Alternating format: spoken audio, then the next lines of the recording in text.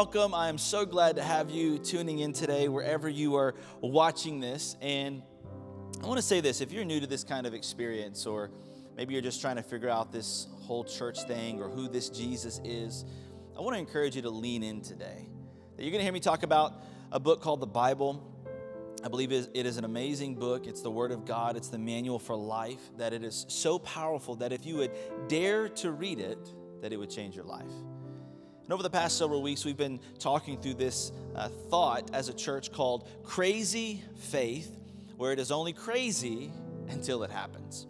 And I truly believe that our faith is going to be challenged in this series, that if you will lean into the process, you will find that God is going to do some amazing things in and through your life. And I believe that a shift can happen. It can happen in your life right now, even in this season that you're in, whatever you're facing, that with crazy faith, miracles will happen. They will happen. Well, if you have a Bible, turn with me to Luke chapter 5. It's in the New Testament. Maybe you have an app. You can tune in there. If you don't have any of that, that's okay. We're going to put it on the screen for you. You can follow along. Simple and easy there. But Luke chapter 5, verse 17. Just going to read a few verses today. It starts out saying this. One day, while Jesus was teaching, some Pharisees and teachers of religious law were sitting nearby. It seemed that these men showed up from every village in all Galilee and Judea, as well as from Jerusalem. And the Lord's healing power was strongly with Jesus. Verse 18, some men came carrying a paralyzed man on a sleeping mat. They tried to take him inside to Jesus, but they couldn't reach him because of the crowd. So they went up to the roof, took off some tiles. They then lowered the sick man on his mat into the crowd right in front of Jesus. Seeing their faith, Jesus said to the man, young man, your sins are forgiven. Now I want to talk to you today from the subject, lazy faith. Lazy faith. If you're taking notes, write that down. But let's pray together. Father, I thank you for today. I thank you for what you're going to do today in our lives and in our hearts and in our souls. God, I pray, Lord, that you would refresh us today in a mighty way. That maybe there's some areas of our life that we have yet to hand over to you. Maybe some things we've tried to even hide. God, I pray today that you would begin to reveal those areas of our life and give us the grace to hand them over to you so that way you can lead every part of our life. God, we love you. We trust you. Transform us from the inside out today. Let us hear a word from you that will change our life. We love you. We praise you. In Jesus' name we pray. And everyone said amen? Amen. Well, have you ever had a time in your life where you missed an opportunity because of lazy faith? Anybody ever been there? There has been many times in my life where I gave up too soon and I walked away from something because of a little bit of resistance, or maybe I didn't get the answer that I was looking for. And maybe you've been there. But see, something I've learned is this. Too many times we get lazy in our faith. We get lazy. And because something doesn't happen the way we thought it should have, we give excuses why it won't work, and we allow our lazy to cancel out the crazy that God wants to actually do in and through our life. You see, as we look deeper into this passage, I want to show you today some crazy things that took place in this story. But before we dive deeper, we must first understand a couple of things. The first thing is, what does lazy actually mean? What is lazy? What is that word lazy or laziness? Some of you are like, I'm married to lazy. I deliver to lazy. I live with the lazy. But lazy, the definition according to Webster's dictionary says this: disinclined to activity or exertion, not energetic or vigorous, encouraging inactivity or indolence, moving slowly or even sluggish. So that basically means that lazy actually means being against work or even avoiding it. It can also be used to describe something slow-moving or unenergetic. But I want you to know this. Know this today. Hear me. We all have parts of our life where we are eager, we're driven, we're ambitious, we're passionate. But we also have some parts of our life that are lazy. Everyone has them. No one is exempt. Now, you may be saying in your head right now, maybe even out loud, oh no, that ain't me, Pastor Nate. Like, I'm driven, I'm passionate, I'm ambitious. I ain't lazy with anything. Okay, all right. Then I'm coming for you today.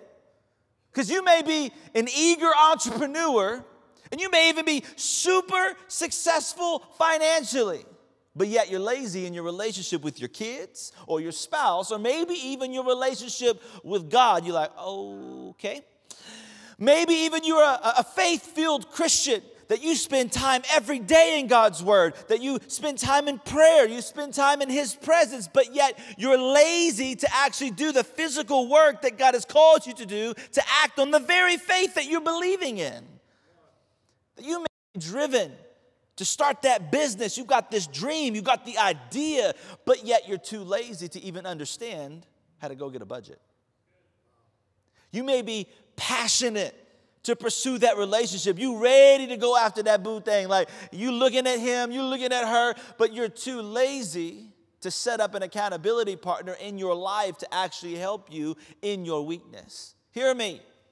We all have parts of our life that we are eager, we're driven, we're passionate, but we also have areas where we are lazy and we avoid, or we get sluggish to act on the things that we should.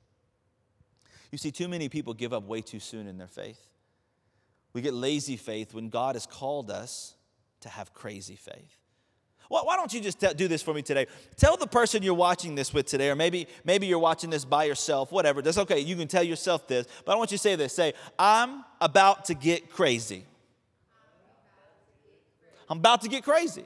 Because I want us to look at this text again. If we let's look at this, let's observe the text. Verse 17 says this: one day, while Jesus was teaching, some Pharisees and teachers of the religious law were sitting nearby, and the Lord's healing power was strongly with Jesus. So, as we look at this scene and we see what is happening, we see that Jesus is teaching and he's healing people.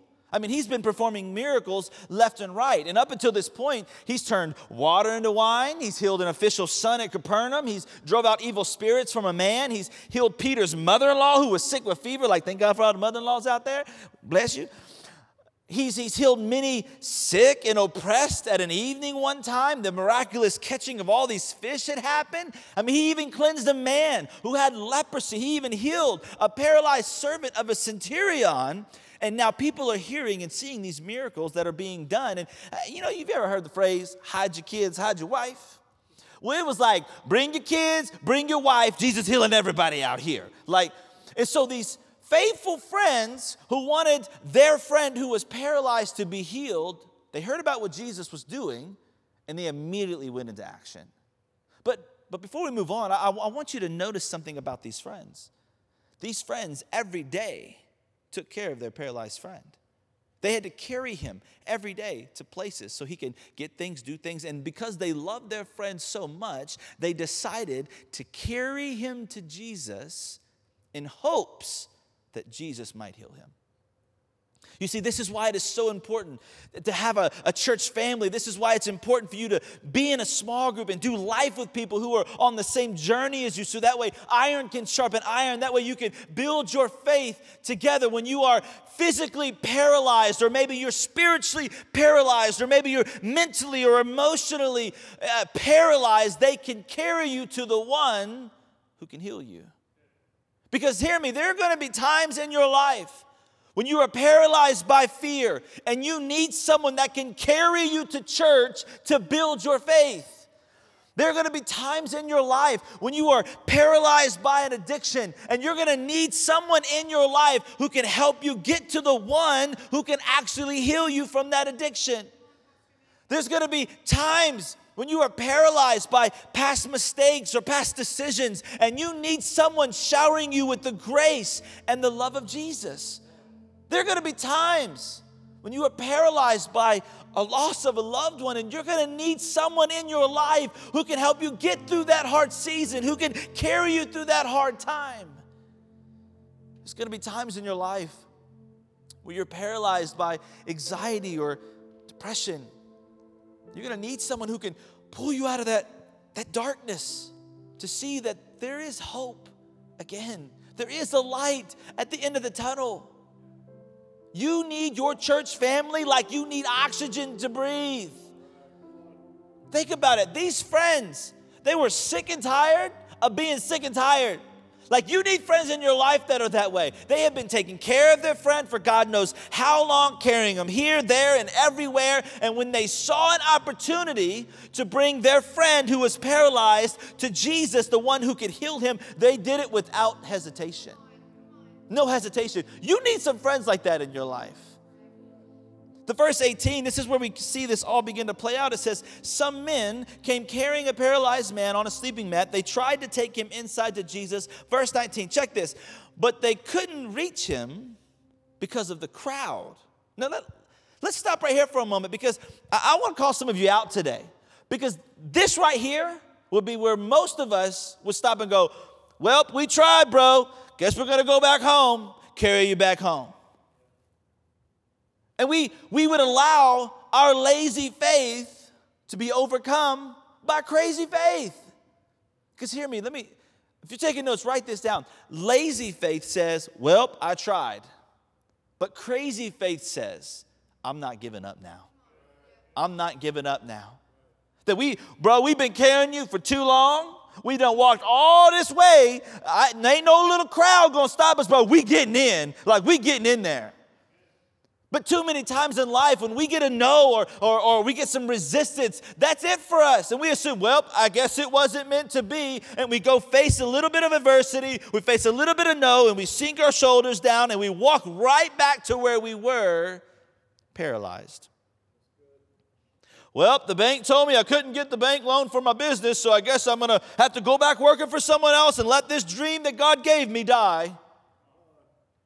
Well, I guess that college said I wasn't able to get in, so I guess I won't be going to college anymore. Well, I've been served divorce papers, so I guess this is it. It's over with. It's done. Well, I didn't get that call back from that job interview, so I guess I'm not getting the job. Now, hear me. Let me make this very clear. I'm not saying that if you have horrible spending habits and you don't know how to budget, that the bank should actually give you a loan. No, I don't think so. Or that maybe you've done nothing and put in no work to save or bring health to your marriage, and you can expect to have this crazy faith enough to save it. No, I'm not saying any of that, because it's clearly spelled out for us in James chapter 2, where it says, faith without works is dead.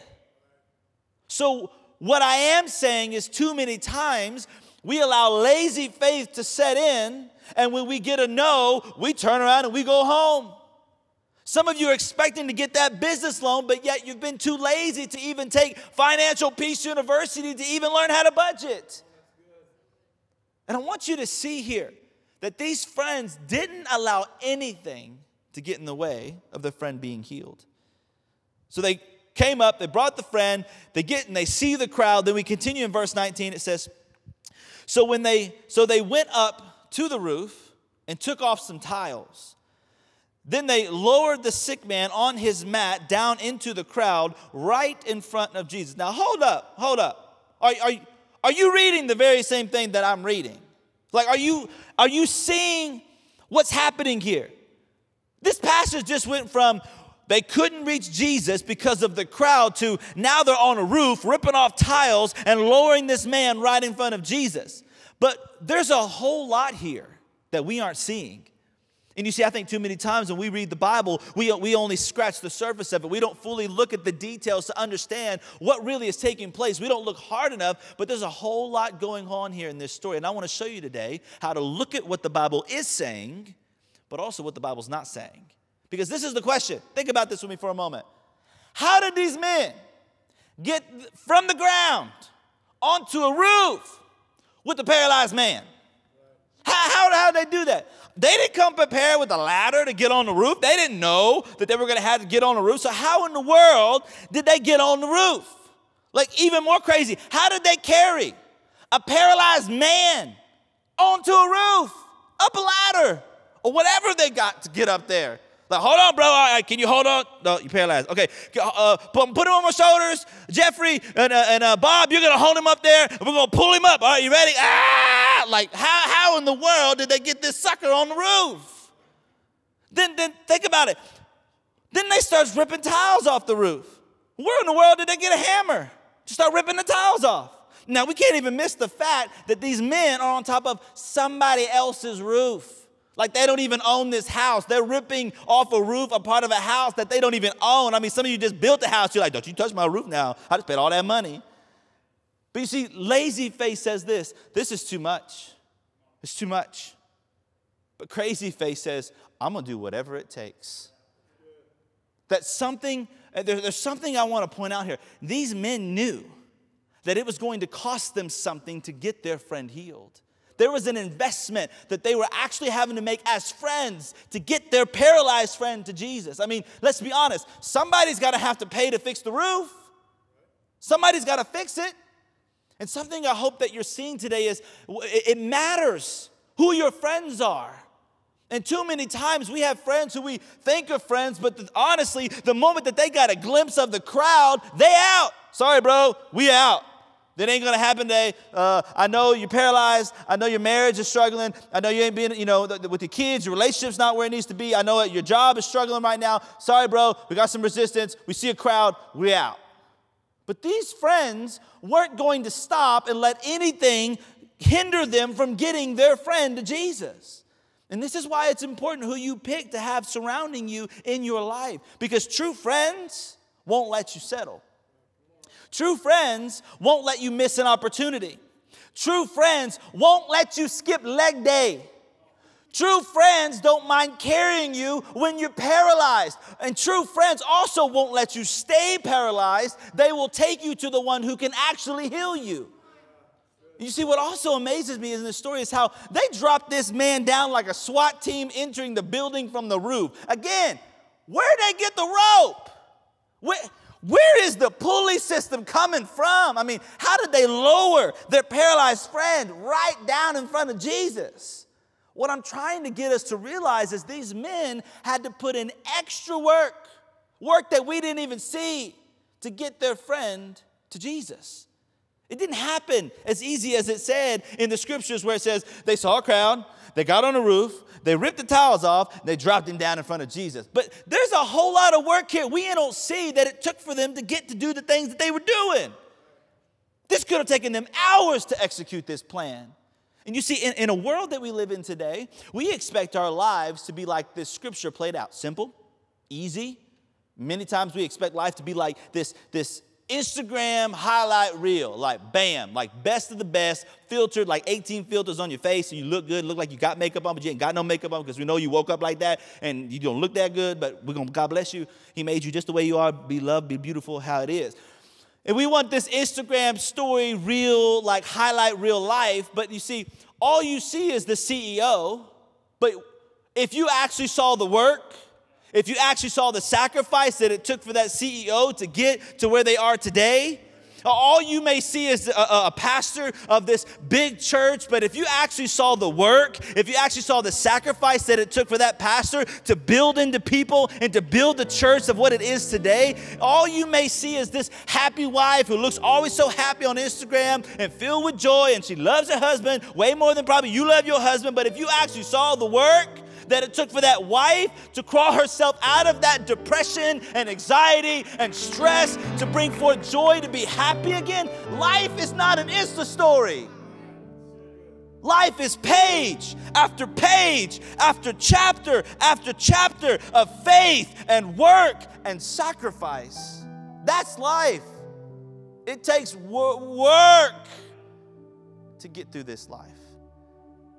We cannot afford to have lazy faith when God has crazy things He wants to do in and through our life. So these men, having done all this, they've done all this work, they saw the crowd, they got on the roof, they dropped him down, they ripped off tiles, and they've lowered him right in front of Jesus. And I want you to notice in verse 20 how Jesus responds in this text. Verse 20 says, seeing their what? Faith. Wait, whose faith? The paralyzed man's faith? No. It was these friends, these men. It was their faith. Jesus saw their faith and He was moved. Now I want you to understand, these men have no names. They have no titles. They aren't the pastor of the church. They aren't the CEO of the company. They aren't the manager in the system. No, they were simply friends that didn't need a title.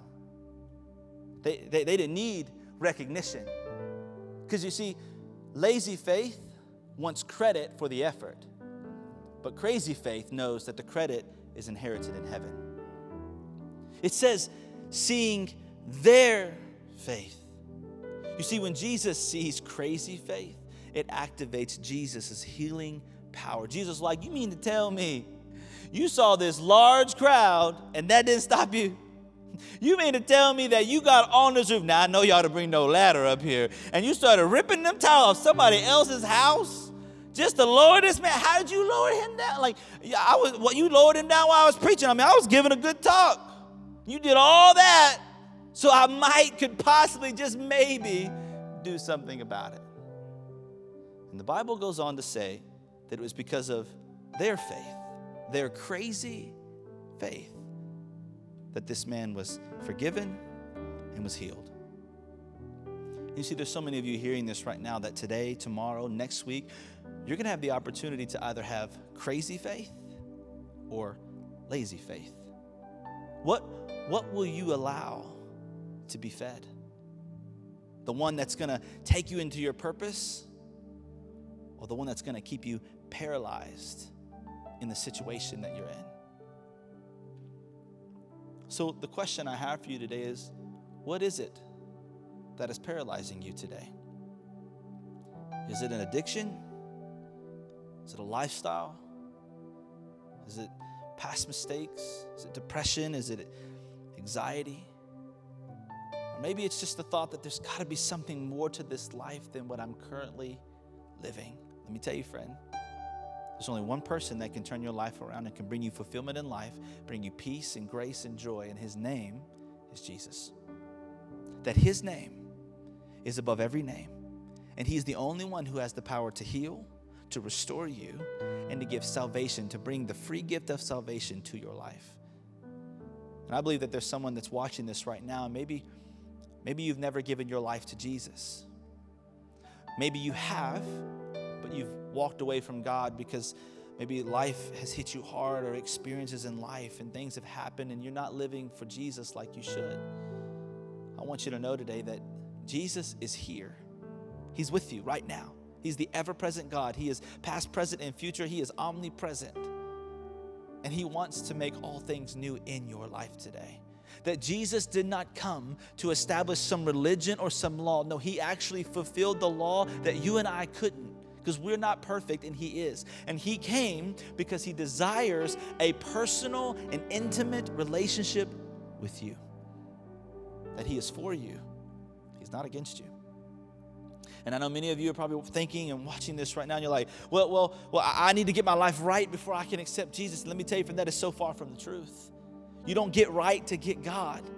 No, you actually get God, and he takes care of the rest. Your faith journey is a step-by-step process, one foot in front of the other. It is not an overnight shift. At least for most people, it's not.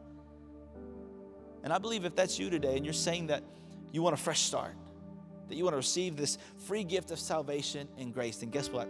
Today is your day. That this is your moment to receive the free gift of salvation in Jesus. That everything he did, dying on a cross for you, being whipped on his back 39 times, to be taking the cup, the wrath of God that represented all of sin of all of mankind, becoming sin itself, being nailed to a cross, laying his life down, and 3 days later raising from the dead. Yeah, he did all that for you. And this is the moment, this is the place that you can actually take and put your faith and your hope in Jesus once and for all. And I believe if you want to make that decision today, or to accept Jesus, whether it's for the first time or maybe even a recommitment, that we're going to pray a prayer right now as a church family, and whoever's watching this, we're going to pray this prayer together. And I want you, if this is you today, I want you to believe in your heart in everything that you're about to say. Just with everything in you, I want you to believe this, because the Bible tells us this. In Romans 10:9, it says that if you confess with your mouth the Lord Jesus and you believe in your heart that God raised him from the dead, it says you will be saved. It's as simple as that. So I want us to pray this prayer together wherever you are, wherever you're watching this, whether you're watching this the day that this broadcast, or you're watching it 10 years from now. Jesus is ready to meet you. He's ready to make all things new in your life. So if that's you today, just place your hand over your heart. I want us to pray this prayer together. Everybody, where your ears can hear you. There's something powerful about confessing and saying it out loud with your mouth. The scripture even says, let's believe it today. Let's say it together. Say, "Dear Jesus, come into my life. Help me to live a new life in you. God, I accept you as Lord and leader of my life. Thank you for sending your son to die on a cross for me. And I ask that you would forgive me of all my sin and help me to live a new life in you. I put my faith in you. I put my trust in you. In Jesus' name I pray." And everyone said a big amen.